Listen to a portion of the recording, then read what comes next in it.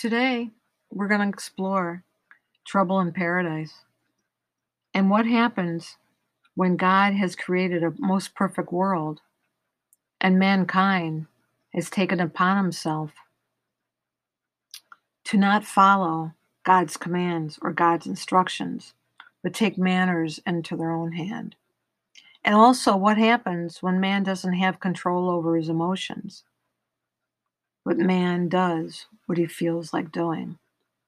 Total chaos and almost a worldly destruction. So let's go take a look.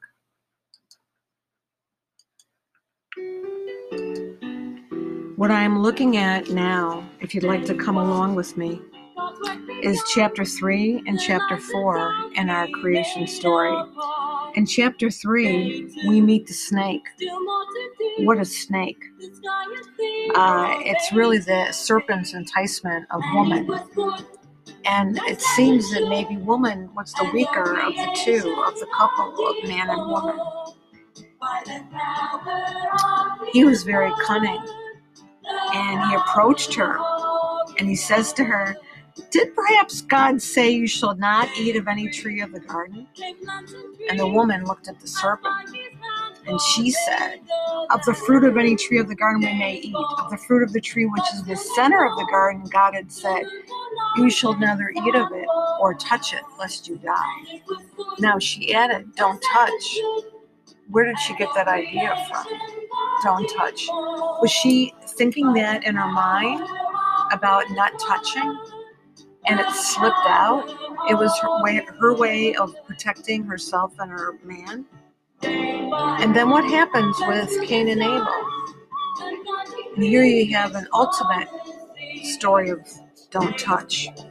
And look what happens when Cain touched Abel. Is there something about touching that God found could lead to more serious problems? Because she said, if you touch it, you shall die.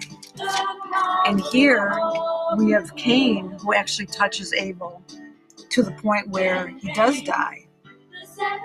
So what can we learn from the idea of not listening to God and taking matters in our own hands? And what do we do when touch has come out of control, has gone out of control? So let's see if there's any more details in the Adam and Eve story about touching. The serpent says to the woman, "You will not surely die, for God knows that on the day you eat of it, your eyes will be open, and you will be like God, knowing good and bad." Now the woman looks at the tree again, and she perceived the tree was good for eating, and that it was a delight to the eyes, and the tree was desirable as a means to wisdom. And she took of its fruit and ate, and she gave also to her husband with her, and he ate. He knew not to eat. So what's up here? How'd that happen? Then the eyes of both were open, and they realized they were naked, and they sewed together a fig leaf and made themselves aprons. They heard the sound of Hashem, God, manifesting itself in the garden toward evening. And the man and his wife hid from Hashem, God, among the trees of the garden.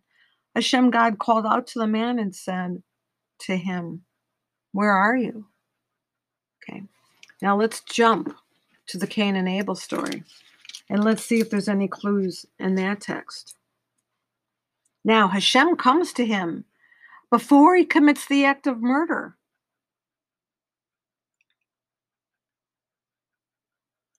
And this is right after he accepts Abel's offering, but not Cain's. No instructions seem to have been given before they offered up the prayer or the sacrifice. So it seems that they were on their own and God just wanted to see what they would do. And so he rejected Cain's offering, but then he says to him, "Why are you annoyed? And why is your countenance fallen? Surely if you improve yourself, and you will be forgiven. But if you do not improve yourself, sin rests at the door. Its desires towards you, yet you can conquer it." He might be implying back to the story of the Garden of Eden. But does Cain listen? Nope. No. Cain spoke with his brother Abel. And it happened when they were in the field that Cain rose up against his brother Abel and killed him.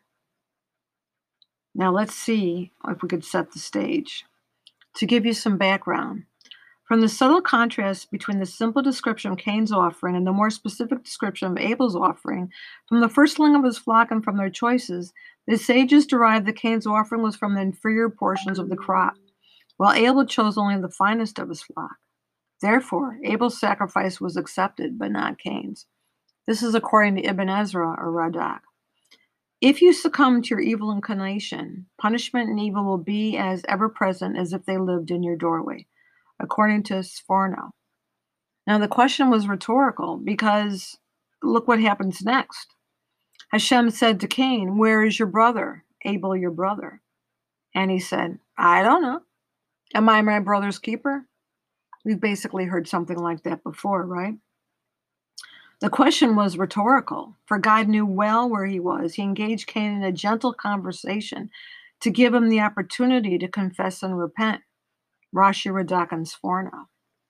And so it seems that we've progressed a little bit because if you go back to the story of chapter 3, and God has said to him, "Where are you?" And Adam said, "I heard the sound of you in the garden. I was afraid because I'm naked, so I hid." And he said, "Who told you you were naked? Have you eaten of the tree from which I command you not to eat?" And the man said, "The woman whom you gave to be with me, she gave me of the tree and I ate." And Hashem God said to the woman, "What is this that you have done?" The woman said, "The serpent deceived me and I ate." So now the Hashem God turns to the snake and says, "Because you have done this, accursed are you, blah, blah, blah," and then come all the punishments. So what's changed is that God wanted to create a little doorway or a window of escape or the ability to change or to rethink their behavior. Because look what it said here. The question was rhetorical, for God knew full well where he was. He engaged Cain in a gentle conversation to give him the opportunity to confess and repent. He opened that window for Cain to step into it and to actually admit to what he had done. But God said, "What have you done? The voice of your brother's blood cries out to me from the ground. Therefore you are cursed more than the ground, which opened wide its mouth to receive your brother's blood from your hand. When you work the ground, it shall no longer yield its strength to you." We heard that before about mankind, right, Adam? "You shall become a vagrant and wanderer on earth." Not exactly what he told Adam, because Adam was locked out of the Garden of Eden. But look what's happened to Cain. So now the punishment has been ratcheted up. But what had changed here was that God gave him the opportunity to confess and repent. That's something new. And so what I'd like to wish all of us today, when we read the Parsha this coming Shabbat, it seems to me that each day, daily, we should think about our behavior and what comes out of our mouths and what we can do to be better people, God's workers. Because if we do a daily tally, a daily accounting of our thoughts, speech, and actions, maybe then when it comes to Yom Kippur, we won't have as much to retell, recount, and confess. And so I wish you a day of remembering, but remembering the positives and hoping that the negative thoughts, speech, and actions are on the less side, not on the heavier side. And there'll be less confession and less repairing of relationships to do. Have a wonderful day.